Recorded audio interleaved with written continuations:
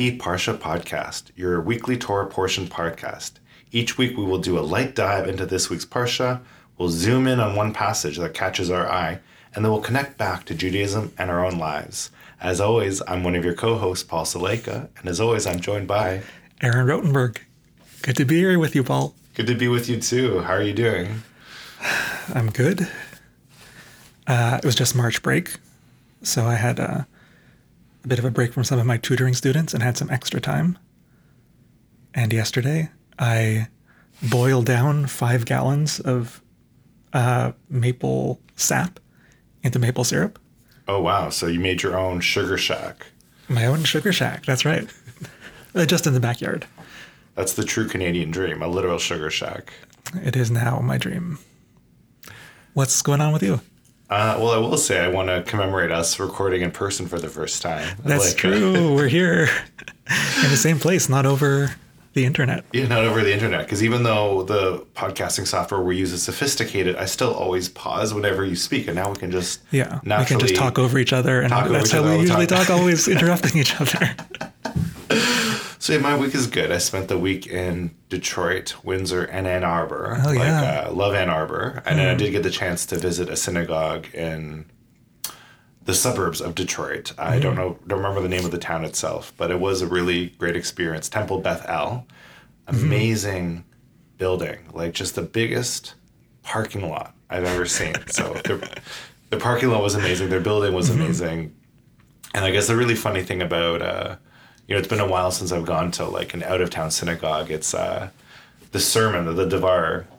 I guess, was it Devar? Yeah, like is very connected to the local community. Like this incident happened at this high school and affected Jewish students like this. Huh. And it was such a novel experience to be like, oh, I'm really like in the thick of it, at this new community. And I did try something new. They also had punch that was made of ice cream and 7-Up. Never had that before. But, big shout out to Bethel. Temple Bethel was a really great experience, and thank you for having me. That's great. Oh, yeah, I didn't.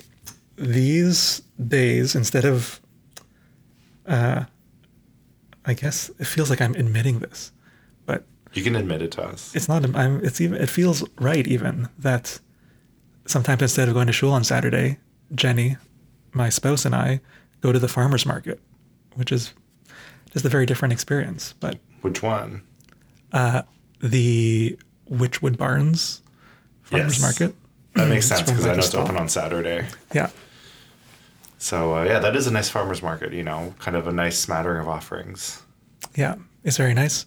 I bumped into my brother and sister-in-law and my nephew just by chance, so it also feels like we often bump into people, so it feels like a meeting place. It's true, a meeting place. I've never not bumped into someone at the farmer's market, being the kind of new Jewish area, the St. Clair area. But, speaking of meeting place, I guess that kind of... Let's talk about our historic people's meeting place of the Tabernacle. The Tabernacle, yes. And this week's Parsha, which is Vayikra, which is the first Parsha of the book of... Vayikra. Of the same name, a bit confusing, but... Confusing, but also easy to remember, like Panama's capital being Panama City. Vayikra's first chapter being Vayikra City. So, as always, if we want to start with our 1-minute summary, do you want me to go first? Please. Okay. I will keep myself on the timer. Great. And as you set up the timer, I'll just explain, because maybe people know or get this already, or maybe we've even explained, but the biblical naming conventions is that books are often named by their first meaningful word. So both books and parshas are named by their first word.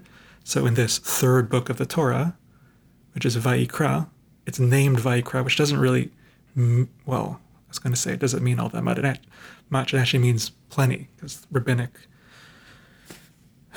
commentators go on and on about what all these words mean. It just means, and he called.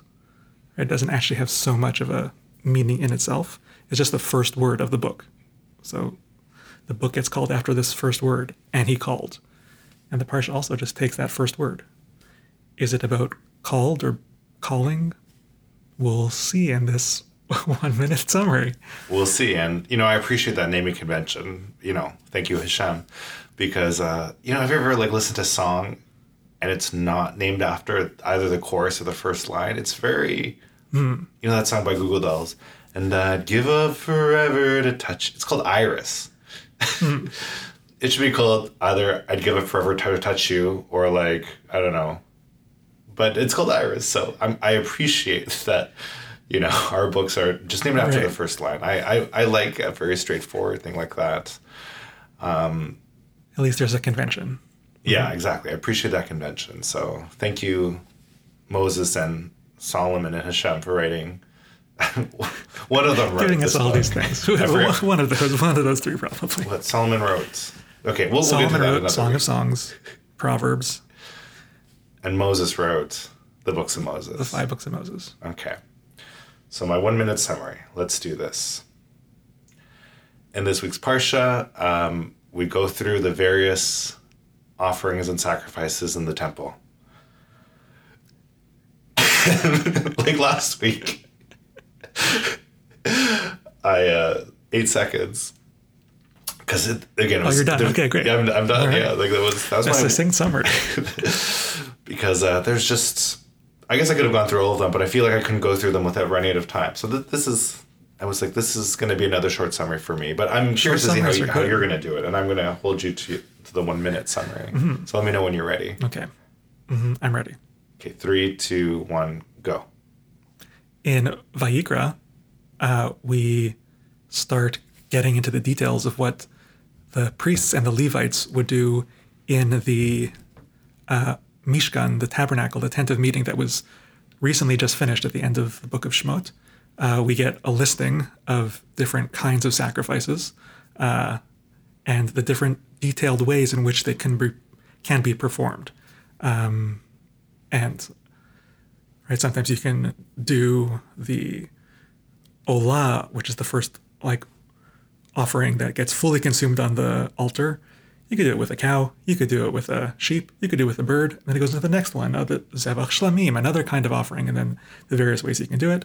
And then there's also some laws about if individuals or the community sins by accident, what can you do?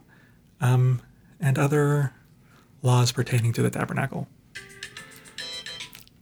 That was really good, Aaron. You were brave to try to go into some broad strokes. I was not brave this week. I was like, it's sacrifices. Yeah. Let's chat about that a little bit, because I also feel there is something getting into the book of Leviticus that feels like, we're changing modes. Right? That Genesis and Exodus, the 2 books that we've been reading up until this point, are more narrative driven, and Leviticus isn't. Right? It's suddenly all these laws, which is easy to glaze over and be like, not only is it laws, it's detailed, specific things about animal sacrifice that's just very far from our experience. You might feel like it's far from your experience. But you would be wrong. You're wrong. It could not be closer to your experience. And we'll explain how. Maybe you're setting me up for this. Maybe that's the setup. But right, this idea of sacrifice, the Hebrew word is korban, which means to draw close. Right. So for me, I feel like this korban, kiruv, is exactly the same shoresh, meaning the root consonants. Yeah, the 3-letter Hebrew roots, kuf, resh, bet, mean to draw near. So it's explaining the context in which our ancestors would draw near to the divine, or themselves, or each other. And I feel like there is deep spiritual meaning there that I'm interested to get more into.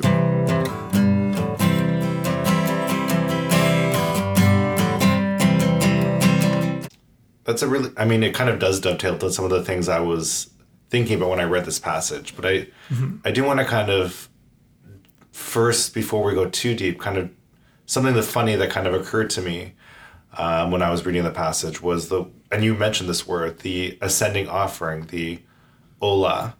If I'm not mistaken, olah meaning to be the classifier noun of something that is ascending, is also the term we use for a female immigrant to Israel, right? Yeah. I remember I had this friend where when she made Aliyah and I was walking around the market with her, she had this kind of thing she would do that I love. She'd like, whenever she'd buy something, she'd be like, oh, ani ola hadasha, like I'm a new immigrant. Just to kind of explain, like she spoke Hebrew pretty well, but just to explain her accent and explain, and people always be like, oh, like good, well, however, yeshar kol, or whatever they'd say. I don't know. They said, they were always very happy for her. And I was like, but the other side, living in Israel, I don't usually like giving my personal opinion, but it seems like it's hard. Like it seems like it's, in Canada, life is pretty easy. And living in Israel, like all my friends who made Aliyah, I'd say 90% of them, like it didn't take necessarily, So just the funny idea that you're like a sacrifice, like, like you're, sure, you're ascending to Israel, but you're also kind of like a sacrifice for this experiment because you might not get a job or you might try to find a job at tech or something. This is a spicy drush. Paul, and being an Olaz, maybe you're sacrificing yourself to the cause of our people.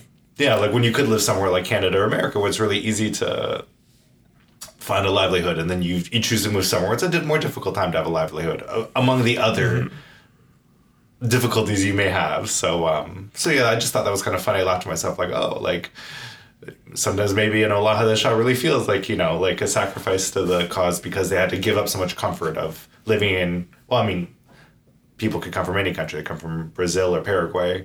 But a lot of people we know would obviously come from Canada and America and France and England. So that was just the kind of funny thing I thought I had. Yeah, no, I like this. I like this thread of an idea that we're going down. Also, I did try to make Aliyah for a time. I wasn't alluding to you, but yeah, I do remember. I guess and it was hard, and I left. Right? So I feel those things. But one of my dear friends who was making Aliyah at the same time, who was an Olah, just made this amazing new TV show that's out in Israel and has a bit, it's like it recently played at the Sundance Film Festival. It's called Hanshi by Eliza Chanowitz, and it's about an Olah experience. About like the trials and travails and beauty and romance of making Aliyah. So she made it, she stuck, like, well, that's interesting. So, like just kind of making that connection between Olah, the temple sacrifice, of kind of, it's an ascending, though the word Aliyah, I believe, as well, is also about ascension. And I really like your point about Korban not being about coming closeness. So I think there's a lot we can kind of go tangentially about getting closer to God through sacrifice and through what sacrifice has become. Yeah, and this is I guess a darker note, but we need not like shy away from it. Olah also has historically been translated as Holocaust. So the word where it comes from, right? So this is also part of the Olah literally means that all of the sacrifice was fully burnt up on the altar. Right, so I think also like with going over Leviticus and these parts again and again, and maybe we'll tease out some of them as we go through this book. All right, there's like pretty like detailed things that if you're paying attention to what is going on with the sacrifices, it's like, parts of the sacrifice get eaten by the person who brings it, parts of it gets eaten by the priest, part of it is just burnt up on the altar. And what's special about the Olah is that all of it is burnt up on the altar. The priest doesn't get any. The person who brought it doesn't get any. That's like a unique feature of it. But right, this is the word that was like taken for describing this Shoah experience where people were like sacrificed, and there was the idea is like almost nothing left over. So I've been to the Holocaust Museum various ones. I was just thinking while you're talking, 8 times in my life. I've done, 4 times in Israel, 1 time in Montreal, 1 time in Chicago, 1 time in Toronto. So when you think of it, you probably have been to the Holocaust Museum. And 1 time in Vilnius, like in Lithuania as well. So 9 times maybe. I never knew that Olah line. Or maybe, I am a bit of a glosser though. Kind of go through museums quickly, which I realized when I went to Detroit this weekend. I had to walk behind my husband because I otherwise would have just ran through all of it. So So yeah, I mean, you kind of answered a question that I was wondering too, and it reminded me of kind of an interfaith moment, Aaron, that you, me, and our mutual friend had years ago, where I remember one Shabbat, we were walking through the streets of Toronto, as we're wont to do, and we found ourselves, I'm not making this up, in a Buddhist temple. Oh, yeah. And they had, I remember, food on some sort of altar. Mm-hmm. So it's funny, thinking like actually, I'm sure lots of Jews find connections between Judaism and Eastern religions. I think Jews are overrepresented as converts to Eastern religions. But that aside, you might not think that there's connections to Judaism and Eastern religions, but this idea of having food offerings, but then in another tradition, seeing food offerings, not so different, right? Kind of a same moment between what seems like a very different, religion or philosophy. Yeah, and I remember there was all these food objects were very beautifully arrayed on the altar in the Buddhist temple that we went at. And right, there is also some aesthetics piece that is going on, right? And it's in a strange way that we don't understand, like pouring blood and sprinkling blood on the altar. There is also some visual thing that we may not appreciate because we're only imagining and not seeing what's going on. Not that sprinkling blood is the most visually appealing thing, but there is, I don't know, I think there is an aesthetics to the temple service. Sprinkling blood too, because blood being taboo, I wonder how you would even do that, because aren't we not supposed to touch blood? The priest is. And right, and what is taboo? Right, it's maybe it's a level of being extra holy, that it only is interacted with in this special framework of what's happening in the Mishkan, what's happening in the tabernacle. It's interesting too, because I know and I think we'll probably be talking about this in a moment, but one of the things I noticed too is talking about adding salt in the sacrifice. And a lot of times on Shabbat, I haven't done this the last 6 months, I don't know why, we add salt to our challah. Yeah. Is it related to this then? Yeah, I think this is probably the source to remind you, right, that your table on Shabbat is like a reminder of the altar in the Mishkan or in the temple. Right, the Mishkan, this tabernacle, becomes the model for the temple that gets built in Jerusalem later.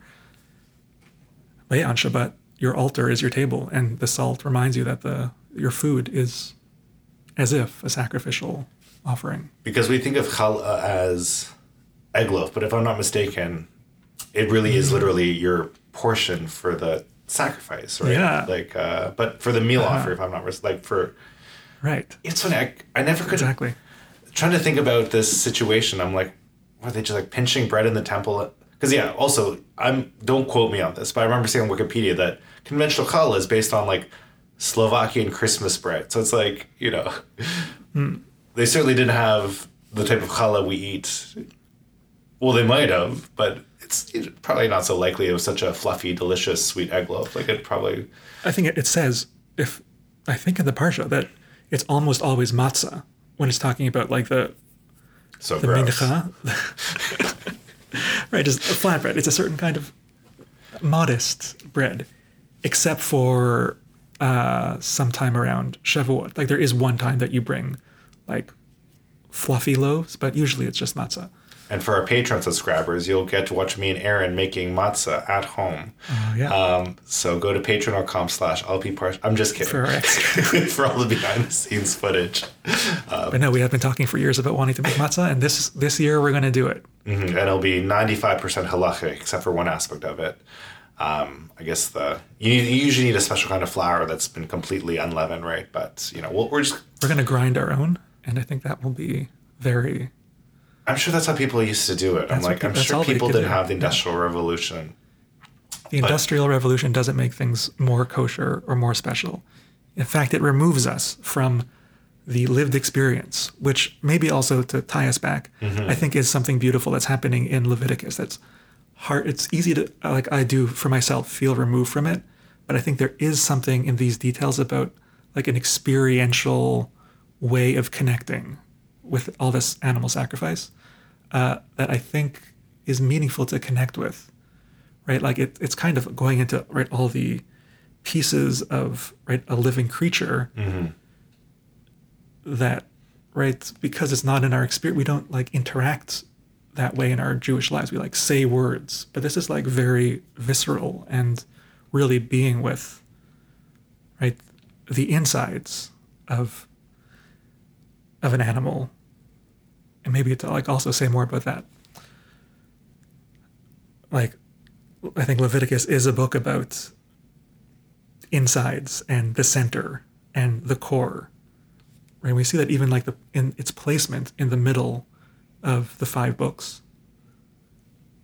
And this is I guess this is based off of an anthropological reading by the anthropologist Mary Douglas, who did this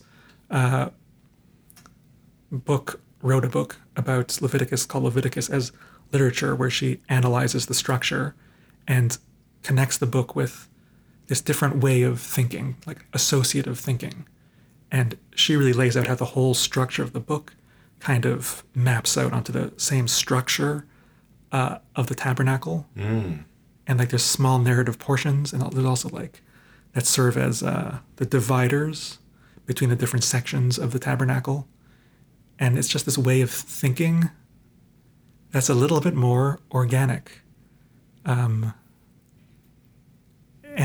it is like nested, and there's always this kind of coming back to the idea of the center, right? Even the sacrifices, right? You might think that you would focus a lot on like the head and the tail and the legs, but almost there's some like laying hands on the head, but almost all of the sacrifices are really details about the kidneys and the liver and the suet fat and all the connective pieces inside, right? Even the blood, all this stuff is very internal. And there's something interesting about the way that Leviticus is structured that's like always trying to point you back to like the middle and the core and the heart. This is also a teaching, last thing, of what Rabbi Natan Margalit, who like points out that the heart in the Bible, right, is just the holistic core. Right? We all talk about it these days as, right, the seat of emotions, but for our biblical writers, it's the center of oneself. And it's right connected to the, right, in French we have cœur, right, which is heart, yeah. Heart, but also is connected to core, I think, or maybe this is just a drush. And I think it is connected to the root for courage, right, which is when we like really take our whole selves and do something. We'll have to get back to it. I like anyway, etymology. If it's not true, this isn't a real etymology. It's at least, I think, a pointing in a certain direction that, like, Leviticus does have these ways of thinking that wants to, like, ease us into certain associations that may not be clear right at the start. But maybe we'll keep exploring them as we keep getting into this book. Actually, you've actually got me really excited for it. Like, we kind of start with this thing that seems so far away from our day-to-day life, temple sacrifices in a temple that doesn't exist anymore, but we brought it back to our day-to-day kind of warm inside of our home, the challah, kind of the physicality of the animals, the intestines of the part of the animals that we're sacrificing, kind of moving inward, and also how it's almost like a nesting doll within itself, always that how the temple is like a nesting doll, how the Torah is like a nesting doll, how we are like the temple, it's like a nesting doll. I think we've really kind of looked inward about looking inward in this week's Parsha. And with that, me and Aaron actually have to run to a Jewish play, the Dybbuk. But thank you again for joining us this week's Parsha podcast. As always, I am Paul Saleka. And I am Aaron Rotenberg. Join us next week for our review of the Dybbuk. The Dybbuk. See you then.